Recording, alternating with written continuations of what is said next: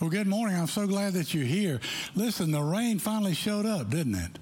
All weekend they've been saying it's going to be raining, it's going to be cloudy, it's going to be a washout, and finally it showed up. I preached up a storm in that last service in there. And I told him, I said, just relax. We're not leaving anytime soon. You can't get to your car anyway. So just sit back and relax. We'll get out of here when we get out of here. But I'm glad that you're here today. Have you had a good week? I've had a good week. It's been a busy week. A lot of things went on this past week, but I'm grateful to be here today, grateful to see you here as well. Now, we've been talking about this series, Time of Your Life, and we've been talking about, the time that we have in our lives, we have to use wisely. We've said that our days are numbered, so if our days are numbered, then we really have some things we need to take care of. If you've got plenty of time and there's no schedule, then you'll procrastinate, right? But if your days are numbered, then you're going to jump on things and take care of them. Our daughter, Catherine, our younger daughter, when she was little, she got to the place when she was little where she thought that more was the best thing that you could have because less would not be as good as more, right? I mean, that makes sense when you're young. And so what she did was she snuck into Laura's purse, and it was picture day at school. And she got some of her lipstick, and Laura didn't know it. And so she went to school and she waited. She was smart enough to wait. She waited until right before it was time for her picture, and she started putting that lipstick on. Now, if a little bit goes a long way, Catherine decided a lot would be a whole lot better. So, it was all over her face, and you can definitely see her lipstick in the picture, and she was just tickled pink. She was smiling big. She was so pretty. I tried to explain to her, I said, she was little, I said, Catherine, have you ever heard the phrase, less is more? And she looked at me so funny. She was about 4 years old, and she said, no, it's not, Daddy. More is more. Less is just less, and that was her thinking, and I understand that. But sometimes less is more. For her, at that age, Laura, my wife, would say she was into gaudy. She was into gaudy. The gaudier, the better, right? But sometimes less is more. And today I want to talk about how to use our time wisely when it comes to work, how less can be more at work. And, there was a myth that a lot of leaders get involved in at work, and that is that you have to learn to do everything well. When I first started out, I thought that I had to be really good at everything. I thought if I'm going to be the leader, then I have to be the best at everything. And boy, was I in for a surprise, because I'm not the best at everything. No, staff, don't say a word, because I know that. So I have to do the things I do well, and then I have to turn to the staff and the lay leadership of the church. God gave us all gifts, and that's really what the church is, isn't it? It's all of us together accomplishing God's will, using our gifts well that way. And so what I learned was this. That my strengths, if I used my strengths, they were so much better and far greater to the organization than marginally improved weaknesses. Now, we're looking at Psalm 90, verse 12 today, and it says, teach us to number our days that we may gain wisdom. And that's so true, because God gives us wisdom, and we're to use our time wisely. And so what I've learned the hard way is, your strengths are far more valuable to your organization than any improved weaknesses. In other words, I might improve a little bit in my weak areas, but I'm not going to improve enough that it's going to make that much difference. Why not give that off to somebody who does what I do weak? They do it well. Let them do it. They'll do so much better. Sometimes we're tempted to think, well, I can just do it myself. I'll do it all, but that's not always the right thing. And the less we do, the more we can accomplish. Because here's what I'm talking about. When you and I focus on what it is we're supposed to do, and we let others surround us and do what they're supposed to do, then it works out better. Your strengths are far more valuable to your organization than your improved weaknesses. And that's true in life. And so the principle of focus, in other words, find out your sweet spot, find out your strengths, focus on those things, and then don't worry about the things you don't do well.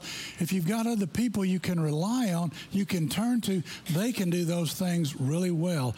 And so you actually do fewer things, but you accomplish more because you're really excelling in the thing that you do well. And then the less you do, the more you enable and empower others to accomplish. Now, some of you here today wish that your boss would figure out what he or she is good at, and they would learn from that, you know. I wish I had paid closer attention to the Bible earlier. I would have figured out earlier what's been taught in several places, because we're looking at Moses today in the Old Testament. And Moses is a great illustration of what I'm talking about. In Exodus chapter 18, it says that, you know, Moses was the one who went to Egypt. He went to the Pharaoh. He said, let my people go. And the Pharaoh said over and over again, no, I'm not going to do that. They had all the plagues and all the things that happened. And finally, Pharaoh agreed. And Moses led the men and women and children out of Egypt where they had been slaves. Now, they had been in bondage and been slaves for 400 years. You think they're used to it by now? 400 years. So it's hard to think outside the box if that's all you've ever known.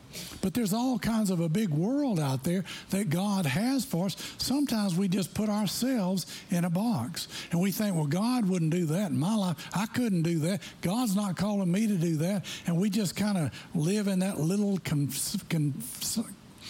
confined and concealed kind of little place, and we're not able to do all he wants us to do.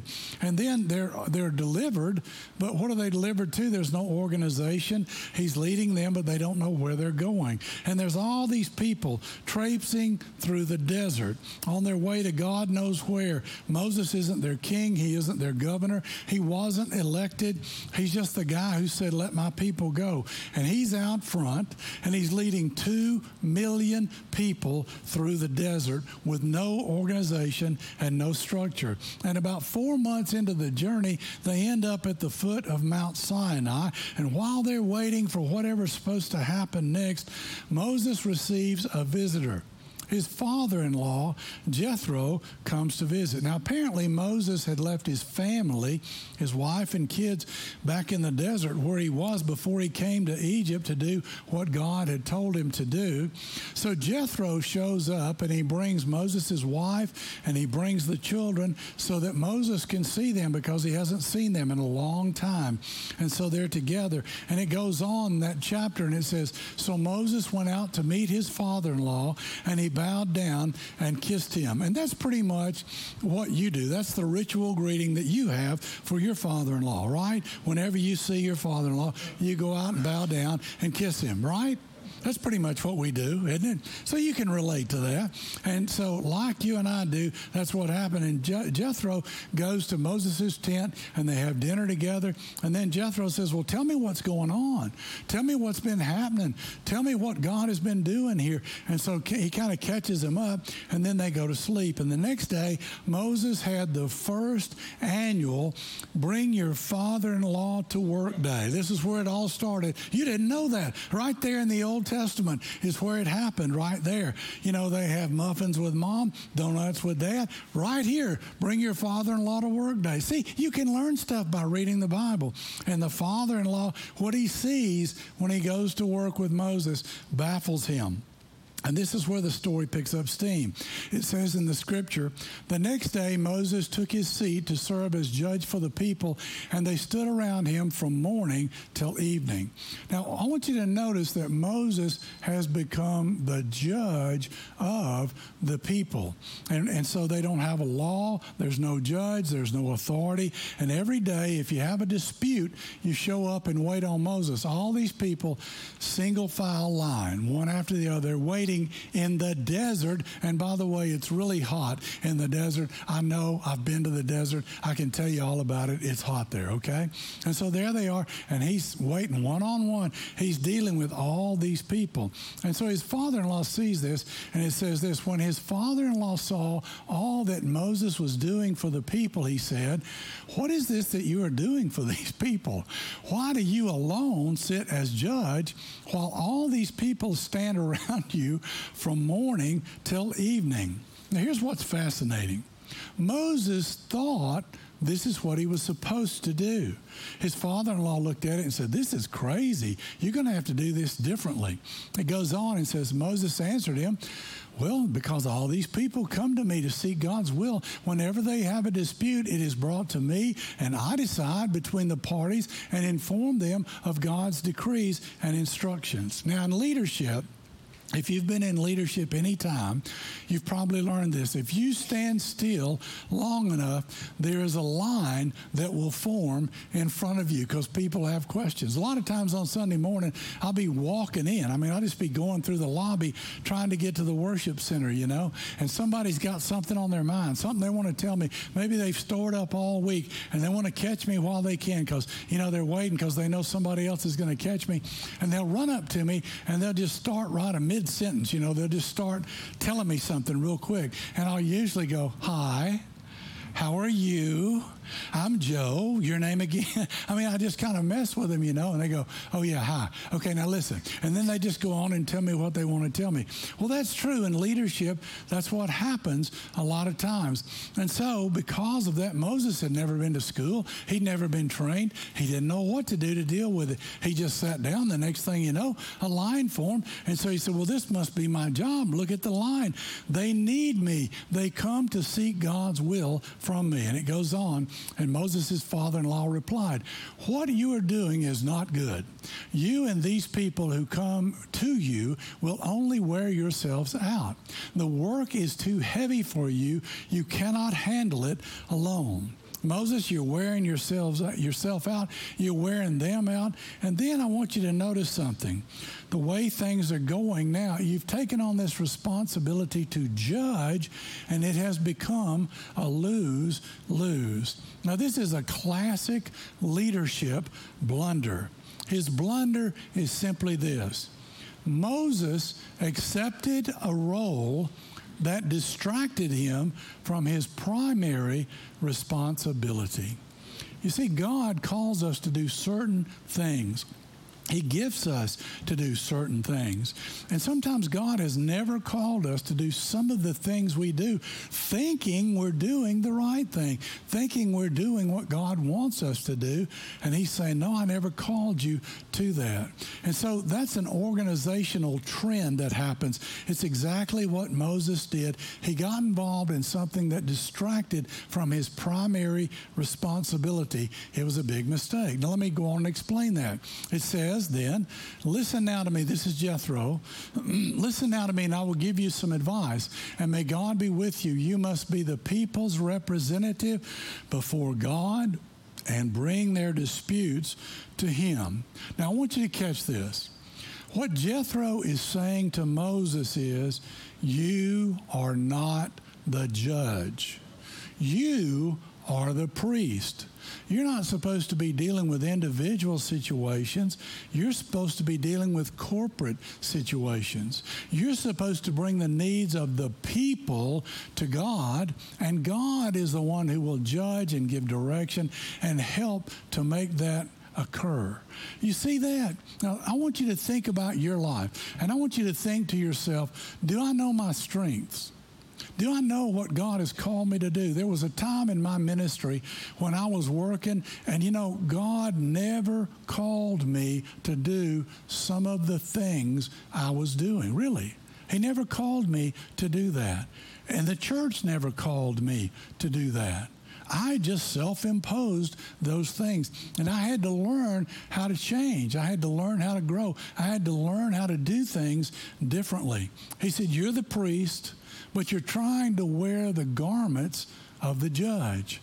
You don't have any business being the judge. You're uniquely positioned for this nation to be the priest and the representative of the people to God. You also represent God to the people. And so you take the disputes of the people to God and you ask for his help, not individually, but corporately. And Moses goes to God and says, God, this is later on, the people have messed up, and Moses knows they've messed up. They've gotten into trouble. The nation has gotten into trouble. And Moses goes to God and he says, God, I know they've messed up, but please do not kill them. And he adds this word, and this has always been funny to me. Please do not kill them all. He didn't say, please do not kill them. He said, please do not kill them all. And it doesn't say this in the Bible, okay? It's just the way my mind thinks. And I'm thinking to myself, Moses had a list. And he said to God, these right here you can take out. They're out of here. They're the troublemakers. We don't need them around anymore. The rest of the folks, leave it. Don't kill them all. But, these right here, if you have to kill somebody, take these people first. I remember I was serving in church, a lot of military people, and the general wouldn't go to me and say, which folks would you like to keep in the church? Which folks would you like to have moved somewhere else? I can send them out all over the world. Which ones would? He always took the ones I wanted to keep. He never did go the other route. He didn't listen to me. So Jethro, it goes on, and he says, teach them his decrees and instructions, and show them the way they are to live and how they are to behave. There's two things Moses is supposed to do. He's supposed to teach, and he's supposed to show. And Moses is listening to Jethro, and he's taking notes. And he goes, number one, teach. Number two, show. Okay, what's next? And Jethro says, that's it. That's it. That's your sweet spot. Those are the two things you're supposed to do. Other people are supposed to do the other things. You need to focus on the things that God has given you to do. And Jethro goes on, but select capable men from all the people, he says, men who fear God, trustworthy, men who hate dishonest gain, and appoint them as officials over thousands, hundreds, 50s, and 10s. He's saying, divide them up and give some people around you that you trust. Give them responsibility. The people you trust the most, give them 1,000 people to look after. Give the next ones 100. Give the next one 10 and 50s, and the next one 10s. And so he's saying, and then you can make the really important decisions, but you let them make the rest of the decisions for themselves. And so now he's got a plan. And it goes on in Exodus, and it says, have them serve as judges for the people at all times, but have them bring every difficult case to you. The simple cases they can decide for themselves. That will make the load lighter because they will share it with you. If you do this, and God so commands, you will be able to stand the strain, and all these people will go home satisfied. Now, what he's saying is, you're going to wear yourself and everybody else out, because what happens at work? We have stress, we have strain, we have pressure, we have deadlines, we've got things we've got to get done. And so you really have to kind of measure what you're going to do and take care of what you can do and say, okay, that's all I can do for today. I'm going home. I'll hit it again tomorrow, and just kind of live. You have to pace yourself. And oftentimes the stress and pressure of work is not how we are to live. We need to find those times when we're in our sweet spot. And you've had those days where you're doing what you're supposed to do, and it's just flowing and everything's going great, and you're thinking, man, this is wonderful. I couldn't be happier. And then you have one of those days when you have to call to do stuff that you really don't do well. You have to do it. You're not really good at it, and it's just like the day lasts forever. You're trying to get through it, and then finally you get through it. It's just one of those days that's difficult. Jethro says to Moses, you'll experience less stress if you'll focus on the things that you can do. And then he goes on, and it says this, and Moses did not listen to his father-in-law and did not do what he said. That's not what it says. It says, Moses listened to his father-in-law and did everything he said. Are you one of those people, when somebody tries to help you, maybe they criticize something, but they're trying to help you, and what happens is you bow up because you don't like anybody telling you what to do? Moses didn't do that. Listen, good leaders know how to listen. They learn from other people. Other people have good ideas. Thank God I don't have to have all the good ideas. I'll still be sitting in my office today going, what's a good idea? I can't think of one. Because other people can really help us in that category. And so Moses listened. And the leaders of ancient Israel, he listened to an inexperienced father-in-law, and he did everything he said. He appointed judges to help him. He took time to replace himself. And this is how the story ends. It says in Exodus, then Moses sent his father-in-law on his way, and Jethro returned to his own country. Now, here's what I want you to hear. I don't want you to hear this is just a message about delegating, because it is a message about delegating, but that's not all that it is, okay? Let me elaborate on that. The moral to the story, the takeaway to the story is only do what only you can do. I'm a senior pastor here. I'm the lead pastor. There's some things that only I should do. There's a lot of things that I can give away to other people, staff, lay people. There's a lot of people who help me all the time. I need their help. I appreciate people who pray for me. God bless them. May their tribe increase. I can't do everything. Once we got past 200 people in the new church I was serving years ago, then I was maxed out. Anybody after that, I needed help, okay? And so you can only do what you can do. But you've got to focus on the things that are important to you. And when you figure out what your unique contribution is to the team, that's when things go best. You realize what your strengths are, and it works out. Now, the takeaway is to figure out what those strengths are, because that's where you bring your greatest value to any organization. And there are 4 things that I want us to look at really quickly, okay? The first one's number 1. You've got to discover what you're not good at and find ways to eliminate them from your schedule. And so that's something I had to learn how to do. And I had to say, somebody else is better at that than I am. They can do that. I don't have to do everything. And I'll do what I do well. And I learned to do that, to figure out what you're no good at and let everybody just excel in the areas where they excel.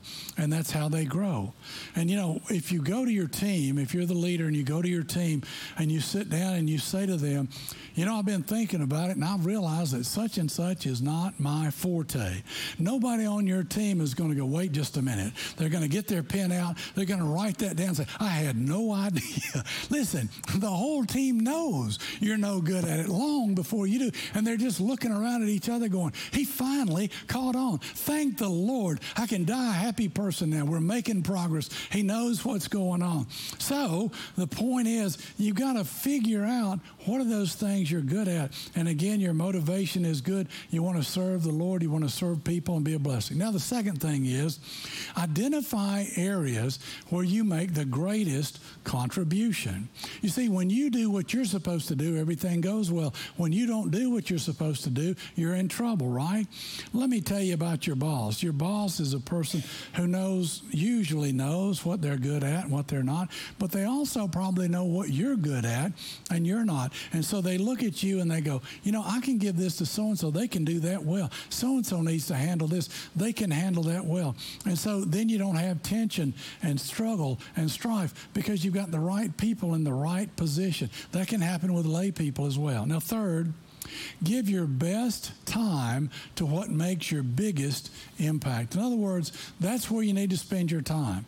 Whatever it is that you do well, that's where you need to focus. You remember we talked when we started this series, we talked about putting the big rocks in first, and then the other things fall in, and everything has its place, and there's room for everything then. Well, you've got to determine what are the priorities, what are the big rocks. Those are the things I need to take care of, and then I'll go ahead and take care of the other things. Give your best time to the most important things. And then number 4, you have to develop other leaders. And I wish I had more time to talk about this because there's so much written on it, but you have to develop other leaders. Now, I don't have time to tell you everything, but let me give you one clue about developing other leaders. You don't have to make all the decisions. Amen?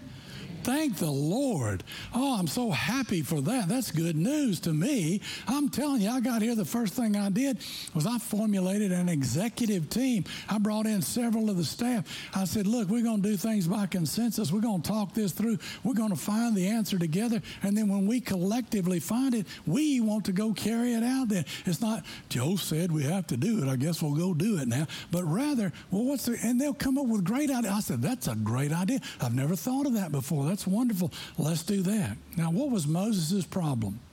Moses got in trouble because he was making all the decisions. People were lining up. He was going, next, next. I mean, he's about to pass out. The people are tired. He's tired. Everybody's worn out. It's not working that way. So, the best thing you can do is say to them, I'll let you decide.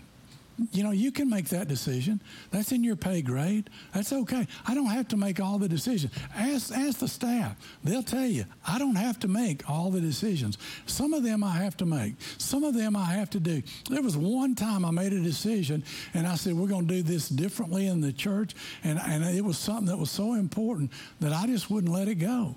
And I said, and people said, can we change it back? And I said, no, this is more important, and here's why. And I kept telling them why. And they would say, well, can we change it back? And I never said no. I just kept saying, here's why we're going to do it this way. This is why it's important. And you know what? In that one instance, that was one time when I was right. Yeah. One time. But I was right that time. But I'm not right all the time. And very quickly, you learn where to serve. And so there are a couple of big takeaways. You're going to find it much easier to establish a sustainable pace if you are able to share and be a part of a plan that everybody participates. Corporately, the second thing, you will end up with an organization that reflects your strengths and not your weaknesses, because you've delegated to people who do things better than you do anyway. Now, historically, here's an interesting thing. I don't know if you ever noticed this or not, but the nation of Israel was the first nation in history to be ruled by law and judges and not by a king. The first nation in history, and the last one for a long time, was ruled by law and judges and not by a king. There was no prime minister and no president. And the ultimate authority was the law. And the judges told the people what the law was based on what God had taught them to do. And that started in 1500 BC. And the strength of ancient Israel in the early days was they had no king. They had judges who interpreted the law. And here's what's important. The reason they had gifted and equipped judges is because Moses quit doing it all himself. And the nation was exactly the way God originally intended it from the first place. Isn't that amazing? It took a leader to say, you know what? I don't have to make all the decisions. I don't have to do everything. I need to rely on other people to help me. So much more will get done. And this is really the way God structured it anyway. That's important to remember. Now, you want an organization that reflects your strengths and not your weaknesses, and that's how you get there. At the beginning, I said this is for your job. This is for your workplace. So here is the danger, danger, danger sign that I want to share. Don't try these principles at home. Okay? This doesn't work at home. You can't delegate things at home. Men, you cannot go home and say to your wife, honey, you're always complaining about how I'm not very affectionate and romantic and nurturing, so I'm just going to delegate that to somebody else. It reminds me of a joke of the couple who go to the counselor. The husband and the wife go in, they start talking together. It doesn't take too long to figure out what's going on. And so the counselor stands up beside the wife and he gives her a hug, and he looks at the husband and he says, your wife needs this every day, several times a day, several days a week. And at least, at a bare minimum, you need to do that every Monday, Wednesday, and Friday. That needs that. She needs that Monday, Wednesday, and Friday. And the old boy sat there and thought for himself. He looked at the doctor and he said, well, Doc, I can get her in here on Monday and Wednesday, but I play golf on Friday.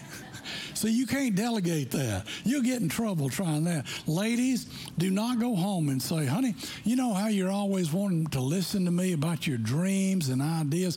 Well, I'm not really very good at that. I'm a doer. I'm kind of a get-her-done kind of gal. I'm not really good at listening. I'm not going to be able to sit and do that anymore. You can't do that. If you're not a good listener, you need to become a good listener, and don't try this at home, all right? These things we talked about, they're for the workplace. Amen? All right, let's pray. Father, thank you for what you teach us. Thank you for what your word says. Thank you that sometimes things just strike us funny. We're just trying to learn, and it's just funny to us when we read it because, Lord, I know you have a sense of humor, and you give us an opportunity to laugh with you. Lord, I pray that we'll be like Moses. We'll listen. When you've got something to say, that you'll send somebody to us, and they'll whisper in our ear the very thing we need to hear at the very time we need to hear it. Lord, I pray that we won't bow up and say, nobody can tell me what to do. But Lord, I pray we be humble and receptive. And I pray that we would listen. And I would pray, Lord, that we would just jump on it with both feet. Say, Lord, if that's what you want me to do, I want to do it. And I want to do it to the best of my ability. I want to focus on what I do well. And I want to trust other people to do what they do well as well. Lord, that's the church, the body of Christ. We all have gifts. We all use them for your glory. Thank you for the privilege to do that. In Jesus' name we pray. And all God's people said,